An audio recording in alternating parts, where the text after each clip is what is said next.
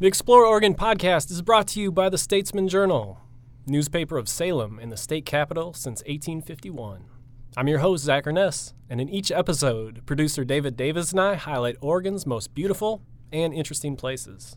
In this edition, we're traveling to the Snowy Mountains to highlight the best places to ski, snowshoe, or just frolic in the snow. But first, here's some guitar music to get us rolling.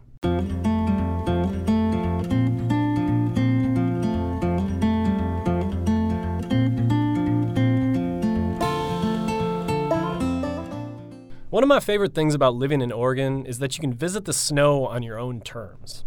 Unlike much of the country, Oregon's Cascade Mountains offer the chance to drive to the snow when you want before returning to the relative warmth of the valley. But it's not always clear where you should go. With a wide variety of snow parks, ski areas, access points, finding the best snowy adventure, not always simple. In this edition of the Explore Oregon podcast, we're going to talk about the best places to get into the snow. We'll visit frozen waterfalls, cozy snow shelters tucked into the forest, and talk about gear, safety, and how to plan the best winter adventure in the mountains. All right, David, so let's talk about getting the most out of Oregon's snow. So as far as location goes, the places we're going to talk about are Santiam and Willamette Passes. So that means we're talking about the mountains between the Willamette Valley and Bend, and primarily around Mount Jefferson, Mount Washington, the Three Sisters, down to Diamond Peak. Now, all the places we're going to talk about are accessed from Highways 22 and 20 east of Salem and Highway 58 east of Eugene. That's important because they are the highways that are plowed basically all winter long, so you can always access these places. Looking at the big picture, Oregon has quite a few pockets for winter recreation, even just in the Cascade Mountains.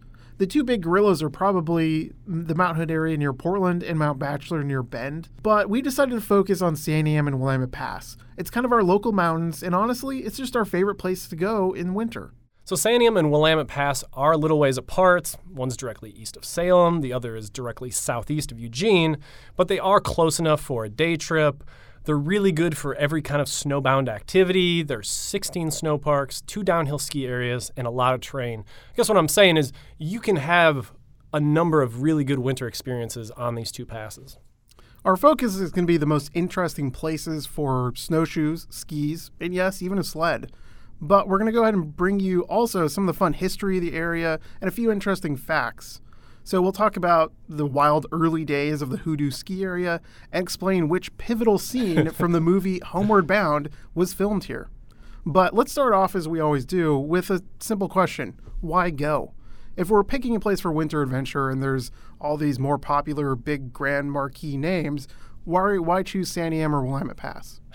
Well, the fact that you brought up Homeward Bound in the intro to this, I think is a good enough reason. But if I had to expand on that, I guess what I'd say about Santiam and Willamette Pass is that they have everything I want in a winter recreation area and a lot less of what I do not want. So on the positive side, it's got easy and beautiful snowshoe trips for beginners. It's got more exotic backcountry trips like the hidden snow shelters or waterfalls. Plus, you've got the classic downhill skiing, lodge, snowboarding, family-friendly experience. So you've got all of that there. What it doesn't have are the type of major crowds that you find on Mount Hood and around Mount Bachelor with increasing regularity these days. So dealing with crowds is something you have to learn to deal with to enjoy the outdoors in Oregon. It's just kind of a fact of life. But when it gets to the point where you're struggling to find a parking spot ever and you're stuck in traffic for hours, I just don't want any part of that. And that just happens around Hood and Bachelor more often and very rarely on Santiam and Willamette Pass. Yeah, if you think about it, you put a bunch of Portland drivers on an icy highway, it's a recipe for some bad times. And like you said, the nice thing about Santiam and Willamette Pass is that there's options really from mild to wild, and cabin fever can be a mighty motivator to kind of get out there and seek something new. Personally, I appreciate kind of the lower barrier to get out and have some fun. For families that don't have a lot of time and resources to head to one of the big ski resorts, snow parks are a great alternative. Mm-hmm. The days are shorter, so you don't have as much daylight, less time, so these are a little bit more accessible. They are, and a lot of people, all they want to do is take their kids to the snow. Like, they don't need the bells and whistles and stuff. They just want to go up and get into the snow. And this is a good place to do that. Now, you could make the argument that Santiam and Willamette Pass don't have the premier downhill ski areas, and that is 100% true. Like, if you're hardcore into downhill skiing, look, Bachelor and Mountain Hood Meadows, they're just going to be a better option for you. But what Santiam and Willamette Pass do have is just really interesting diversity. You know, again, snowshoe past a 100-foot waterfall one day, downhill ski the next day, go sledding with your kids the next day. Like, you can do all of that. And it's pretty under the radar. You know, you're not going to be struck in traffic for 3 hours or something like that. We're going to jump right into our favorite places. Make sure to stick around until the end when we'll be highlighting maps, gear, and tools you should consider when planning a winter trip. We'll also share some great sources of information that you'll need to make informed decisions about where to go.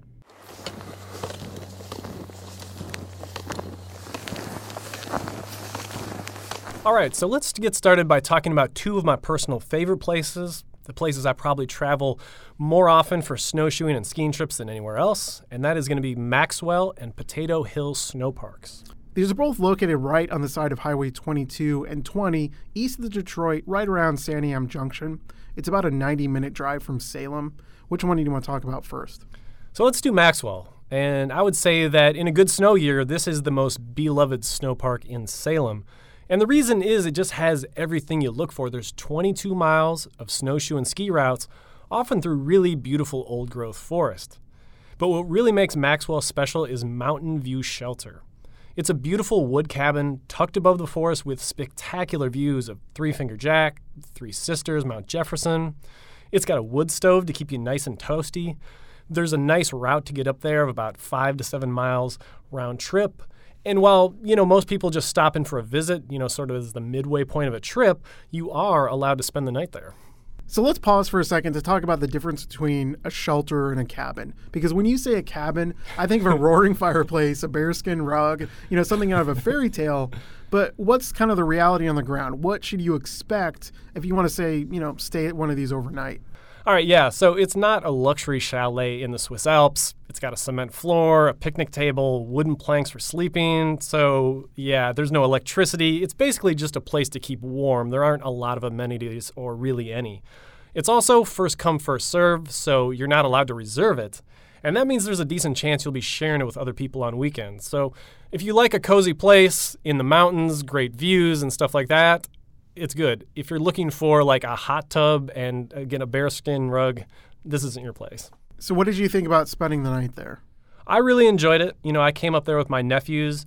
It does take a little bit of time to get up there, especially with kids. It's a fairly steep trip. You got to, you know, check your route and things like that. Once you get up there, though, it's fantastic. I mean, we spent the day, you know, looking at the mountains, making caves in the snow and stuff like that.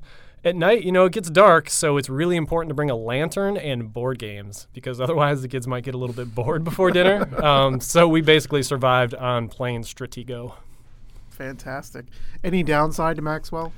Yeah, the elevation is only 3,800 feet, and in recent years, that hasn't been enough to get significant snowpack. So there have been times when there's like just a couple inches of snow up there, and that's not really enough to have a good winter experience. So what about Potato Hill Snow Park? It's just up the highway, about 4 miles away. What does it kind of bring to the table? Yeah, so Potato Hill is great for beginning snowshoers. And that's basically because, again, you start right on the side of the highway. If you've ever gone over Santiam Pass, you've almost certainly seen it. And all you really do is travel up snow-covered roads, you know, slightly uphill to a really good view. And so it has all these great things for beginning snowshoer. You know, it's pretty simple and straightforward. It's not too difficult, but there's also a really good payoff. So you get to enjoy that sort of upside of snowshoeing. Yeah, we actually have a former colleague who, when Zach told him about this place, really caught the bug and was going there every other week for a while. Shout out to Instagram account Wine Dog Jamie, a small terrier that kind of frequently went along for the ride. Yeah, that dog has seen some pretty good views in its like time. That dog has had more snow days than I have. It's crazy. Yeah, and like I said, it's a great place to get started. And one thing I forgot to mention is that the views are really good almost throughout because this area was torched by the 2002 B&B complex fire. So don't let anyone ever tell you that wildfires don't do anything good. That's a minor hot take.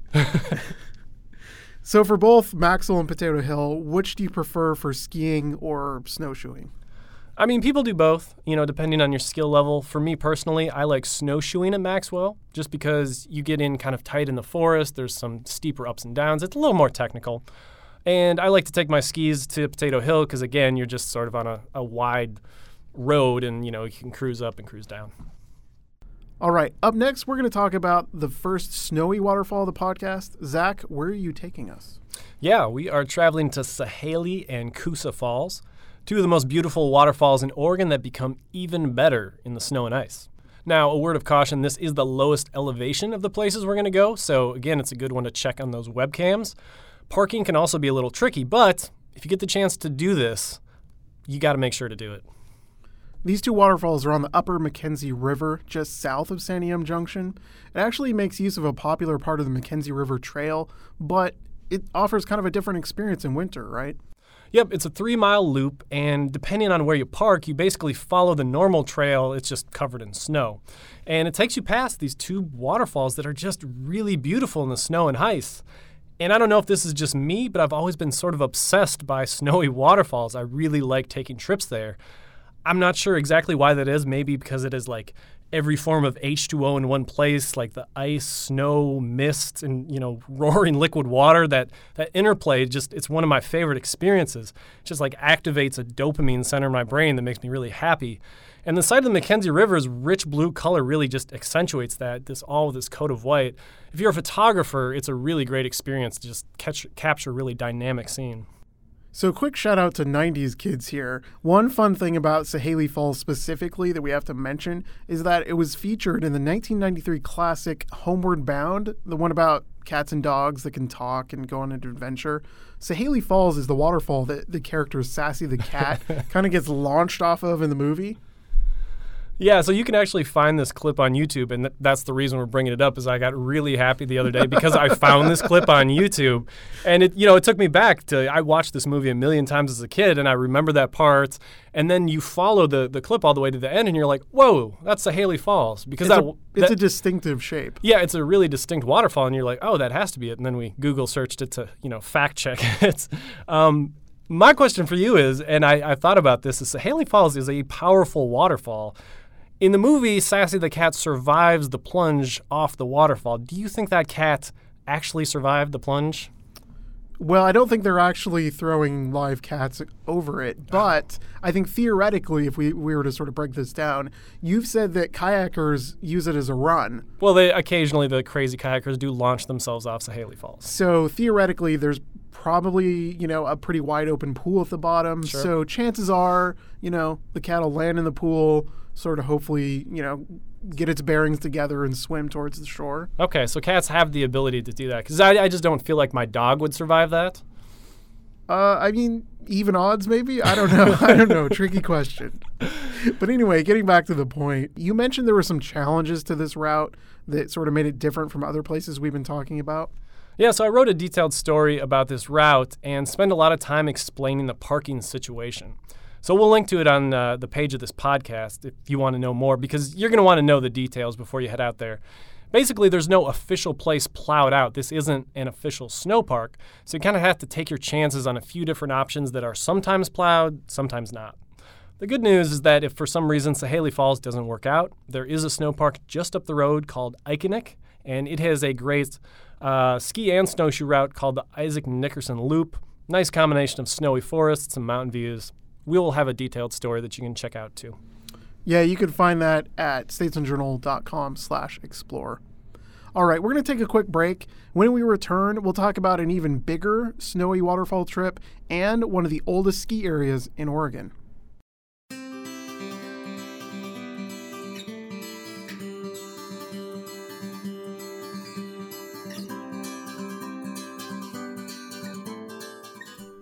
We hope you're enjoying the Explore Oregon podcast. If you like what you're hearing and want to support our efforts to bring even more great stories from Oregon's outdoors, consider a digital subscription to the Statesman Journal. Not only do you get access to the best in outdoor adventures, there's all the news, sports, and entertainment stories from Oregon's capital and the Willamette Valley. Head on over to statesmanjournal.com/subscribe to learn more.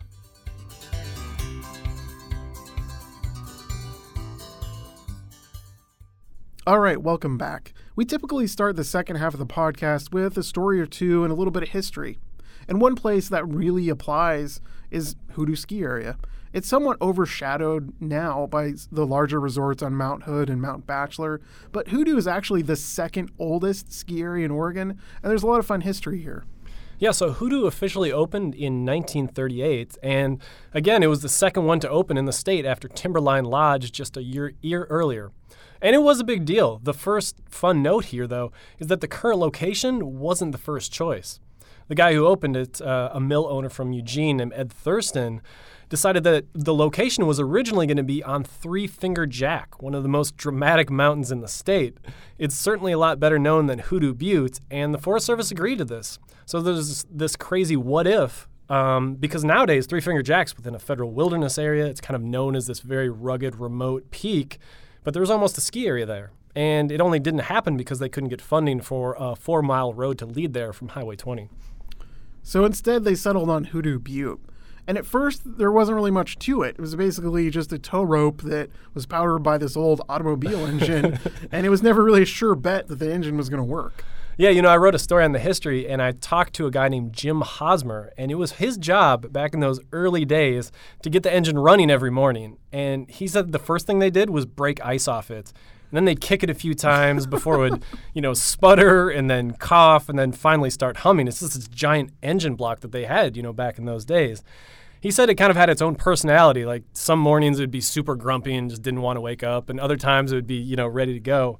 He said once you got it running, it was pretty reliable, though. Anyway, along with the engine, one big difference in the early days was that there wasn't a road all the way to the tow rope. People had to park out along the highway and ski in to reach the tow rope at the base of Hoodoo Butte. Yeah, so I talked to a woman named Laureen Garr, and she visited with her Jefferson High School class in 1946. And she said basically her class drove up on the highway, and then everyone slept at Sanium Lodge, which is right along the highway. And it cost you $1.25 per night if you brought your own sleeping bag. If you didn't bring your own sleeping bag, you could rent one, and it cost $3 per night. In the morning, they would ski a mile to what was then called Hoodoo Ski Bowl. And she said it was pretty exhausting to the point that, they'd have this great day up in the mountains, and then it would be time to go, and, some of her classmates just couldn't make it. Leave too much out there. They left too much out there, and so they'd have to, pull people back with, leashes and ropes and stuff like that, and it was kind of an ordeal getting them all the way out of there. Hoodoo actually reached national prominence in 1950 when they became the first ski area in the state to install a double chairlift all the way to the summit. The new lift was supported by timbers that they cut sort of locally, but there was a problem. Yeah, this double chairlift was a big deal. It was the first one in Oregon, and apparently from what I read, it was one of the first in the world at that point. Hosmer said that they're all pretty proud of themselves for building it, and, what they basically done is take these, giant trees and then supported it on cables. The problem was that the trees they picked were not quite tall enough, because it was good in the morning, but once the lift cables warmed up, they had a tendency to sag, and the chairlifts would get down so low that the skiers basically had to hold the skis up near their chins. So you'd have these people sitting in the double chairlift with their skis over their heads. And he said the people who didn't pay attention would just get flipped out and face plant in the snow, and this was a common occurrence. You'd be sitting there watching somebody go up the lift, and all of a sudden, whomp. It's kind of amazing that anyone actually made it to the top, considering maybe the lift wouldn't be running, and then maybe they wouldn't, they'd make it halfway and then get tired and fall off. Yeah, I feel like the early days of ski areas were just wild, because, it wasn't professional outfits that you have these days that it's everything is standardized. It was just these guys jerry-rigging stuff together, basically. And there's just a lot of comedy, I think, in that whole thing, because everything was fraught with peril, on the edge of just total calamity. Gradually, more ski areas opened up around the state, including on Willamette Pass and at Mount Bachelor, but Hoodoo stayed relevant until a series of unfortunate events. In 1967, a wildfire nearly burned the ski area to the ground, and it did take out one of the lifts. The next year, a different fire burned down the lodge and sadly took the life of a beloved German shepherd who was the only one there at the time. Yeah, there's a lot of mystery about what happened. I read old newspaper clips about this, and, the family that owned it, it was at the end of the season. They'd kind of gone into town, and they came back, and the lodge was just gone. This big fire had just started all of a sudden, and, their beloved family dog, who was the only one who was there, just, never showed up. And that experience, kind of really set him back. It began this period when Hoodoo would kind of start to struggle. It started to get really overshadowed by the bigger ski areas like Mount Bachelor and Mount Hood Meadows. And at some point, there was kind of a question about whether it would endure or what it would look like in the future. Yeah, when I was growing up in the 80s and 90s, Hoodoo was kind of the shabby cousin to the Mount Hood resorts. It was kind of an afterthought. And that started to change in 1999 when the current owner, Chuck Shepard, purchased it. Now, he put a lot of money into it. He built this 60,000-foot lodge. He put in new lifts. He put in a tubing park. He kind of rebranded it as this sort of still nice but cheaper, less crowded alternative to Mount Bachelor and Mount Hood, and it's worked out. Hoodoo's attendance has quadrupled since 2000, and they're doing well enough that they're planning to expand the parking lot next year. Yeah, the biggest challenge Hoodoo is likely to face in the future is actually getting enough snow. Climate change has really taken a toll on the lower elevation ski areas in Oregon. It's right at that zone where increasingly precipitation is falling more as rain than snow. And it's led to multiple years where Hoodoo was just barely able to open. I've talked to the managers at Hoodoo about this a number of times just to see how they're going to deal with this in the future. And the current general manager kind of brought up the story about how he met with ski managers from Australia one year. And he told them about how those Australian resorts stayed open with just 12 inches of snow. They basically harvested every last snowflake they could find. They creatively put it on runs. And so while the future could bring challenges, the current owners are thinking about this, and they're committed to, getting Hoodoo to its 100-year anniversary. Okay, after that little bit of history, let's go ahead and talk about what you can actually do today in the Santiam Pass and Hoodoo area, because there's quite a lot. Yeah, this is going to be the place where you can kind of do everything. You've got the classic downhill skiing experience, and you've got a number of other things. One thing I'd mention about Hoodoo is that it offers these great $25 lift tickets on what's called Thrifty Thursday. It's a really great deal. There's hardly any lines. Now, honestly, because I have two little kids, the reason I've been going to Santiam Pass and Hoodoo most often has been sledding and tubing. And it's interesting because here you have these two very contrasting options. So at Hoodoo, there's a well-run tubing park called the Autobahn. So you pay for it, you get your tube, there's a tow rope, you can get a lot of speed going down, but it's groomed and very safe. But if you want a more adventurous sledding experience, I guess, you go across the highway. It's literally 3 or 4 minutes away to Santiam Snow Park. And here there's no tow rope, but there's a bunch of different hills, and it's much more like the Wild West. There is danger, there's jumps, there's people that run into the trees sometimes. It can be very serious. Recently, a woman was paralyzed in a tubing accident there. Yeah, Santiam Snow Park is actually much more rugged of an experience. The only thing they really did to create these sledding hills is cut down some trees, and after that, it's pretty much at your own risk, and the risks are pretty real. So anything else you want to highlight? Yeah, two things. So from Santiam Snow Park, that leads you to the Pacific Crest Trail, which is a pretty popular backcountry winter experience. You can actually ski to the base of Three Finger Jack and see what it might have been like if there's a ski area there. It's pretty good backcountry skiing. If you like the sort of classic cross-country skiing experience, you cannot go wrong with Ray Benson Snow Park, which is also right there. It has the best skiing for, Nordic skiing in the state, some great loops, a couple of shelters, really good views of Mount Washington. So, look, you've got Hoodoo, Ray Benson, Santiam Snow Park all right here, and it caters to pretty much everything you'd want to do. All right, let's move a little bit further south and talk about a place that I know you really enjoy. Yeah, the next place I'm excited to talk about is Salt Creek Snow Park. And it's one of my favorites because it has a lot of options, but primarily it has a huge snowy waterfall, Salt Creek Falls. So let's start here. This is the first place that we talked about that's actually on Willamette Pass, so it's a pretty healthy drive from Salem. The closest town is going to be Oak Ridge. Yeah, it is a much longer drive, but I'd say it's worth it. And the reason is you can have a really good day in a lot of different ways. So what I mean, it's a pretty easy 1-mile snowshoe to Salt Creek Falls. It's, this big, powerful 286-foot waterfall that really gets coated in snow and ice. So I like having that easy snowshoe trip because you can do it with kids. You can definitely do that. It's a good one for kids, plus they get that upside of seeing the waterfall. It's impressive. But then you can head back and there's a sledding hill. So between the snowshoe trip, the sledding option, the kids are going to be exhausted and have had a pretty good day just there. But there's also some more challenging stuff there, right? It's not just an easy trip. Yeah, there's two challenging options. And the first is going to be, so you snowshoe to Salt Creek Falls.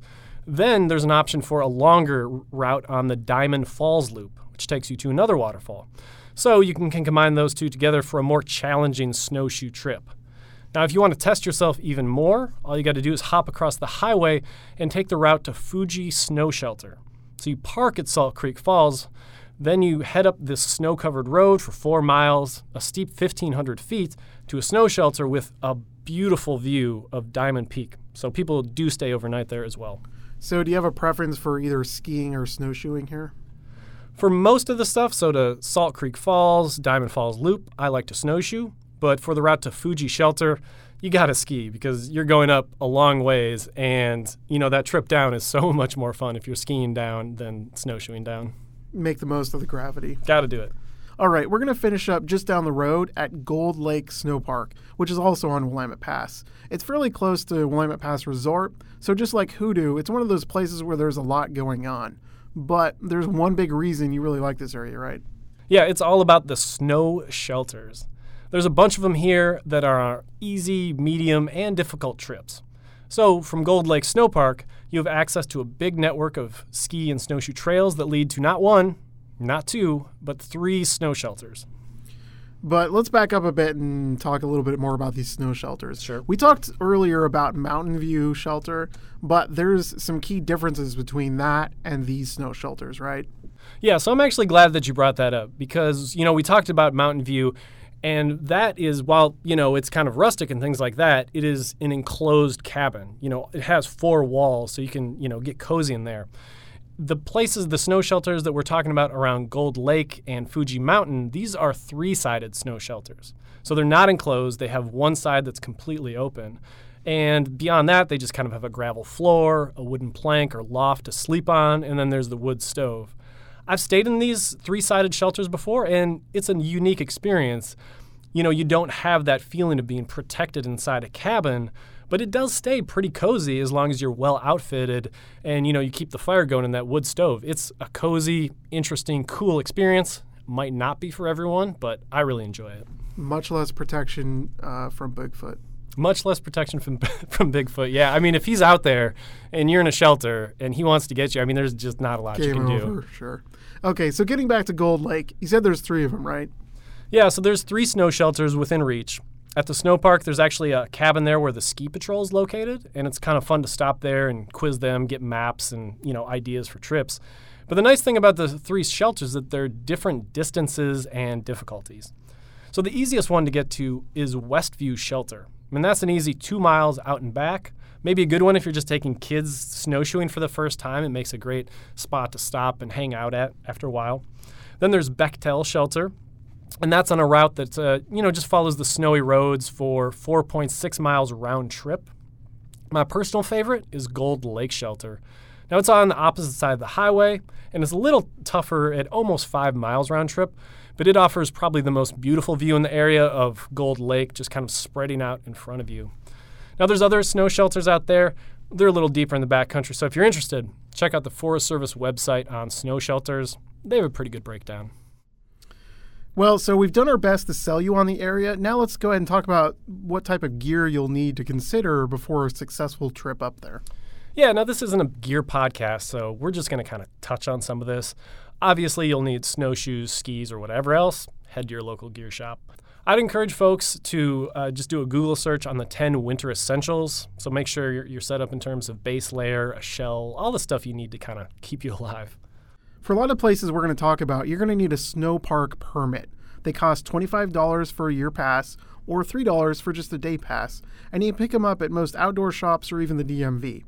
Basically, it allows you to park at these winter access parking lots that get plowed during the season. Yeah, the best way to think about snow parks is just as snowy trailheads, and they're pretty diverse. Some of them have warming huts, maps, even a ski patrol there. Others, there's basically nothing except, you park there and there's a few blue diamonds leading off into the forest, and that's it. So on that same note, what I'd recommend if you really want to explore snow parks is a winter recreation map for Santiam and Willamette passes. The Forest Service produces them, and they're fantastic. They show all the snow parks, all the trails, all the routes. Now, the routes can be confusing, which is why a map is helpful. You're just kind of again, following like blue diamonds. So being able to look at a map and correlate that with where you're going has always been really helpful for me. I love these maps. So any other gear we shouldn't leave home without? Personally, I really like having a handheld GPS device, especially for kind of backcountry snowshoeing or skiing trips.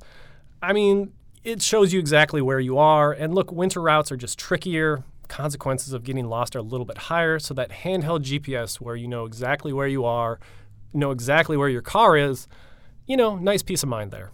Let's talk a little bit about reading conditions on the ground. Now, this might sound nerdy and like overkill, but honestly, for having a good experience, you want to know what you're walking into. So I'd start out with reading the weather. Now, the weather report for Salem is utterly worthless for understanding what it's going to be like up in the mountains. So I would encourage people to check out the National Weather Service site, which allows you to get the weather specifically for a place like Santiam Pass. I always check it before I go, and I also know, if it's been snowing previously, hey, it's a good time to go up there. Yeah, so once you check the weather, it also helps to kind of visually get an idea about what you're getting into. And for that, we recommend TripCheck.com. It's a website operated by the Oregon Department of Transportation, and it has webcams along all the kind of major highways, as well as snow readings at different elevations up the mountains. This can kind of ultimately help you decide on your destination, because if you're planning a trip to, say, Maxwell Snow Park, and you look at the closest webcam and all you see is a bunch of like lightly snowed grass or something, you can then pick a place maybe a little higher in elevation to get, much more snow. Again, that's at tripcheck.com. And of course, we're always going to encourage people to bring chains, have some type of traction tires, extra food, blanket, all those survival, good preparation things, just in case. Finally, another great failsafe to have if things do go wrong is either a personal locator beacon or satellite messenger. A basic personal locator beacon will broadcast your location to search and rescue teams for at least 24 hours, while more advanced satellite messengers allow for one-way preset messages to be sent. These are best known by the brand name Spot or even Garmin, who offer models with two-way messaging. At the same time, nothing replaces education from those with experience, so we'd really encourage anyone who's just getting into winter recreation to join up with a group like the Schmeckidans or the Oregon Nordic Club. That's the best way to get educated, take some classes, and meet some other people who are up for winter trips. Well, that's about all we have for the places that we were highlighting. Was there anything else that you wanted to mention? I guess I should mention that even if you're in good shape, I would encourage starting off slow when it comes to snowshoeing or Nordic skiing. Both are a little bit harder than they look, and it takes a little while to get used to how much mileage you can do.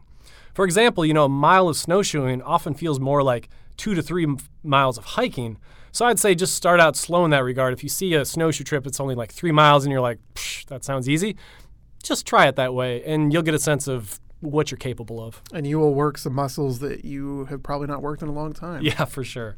So any other places that you wanted to mention that we didn't get to? Yeah, there's a million places to snowshoe and ski when conditions are right. I've written about some of them, and there's some great unofficial routes where you can just park on the side of the highway and head off, and those are pretty great. We did have a story on the statesmanjournal.com called the 10 best snowshoe routes near Salem, and that has a ton of options, including one to Fay Lake that I really love. That's about all the time we have for today. Thanks for listening, because without you, we wouldn't be putting these together. So if you like what you've heard, make sure to subscribe to the podcast and tell your friends. You can find all our previous episodes at statesmanjournal.com/explorer or on Apple Podcasts, Google Play, or Stitcher. Thanks for listening.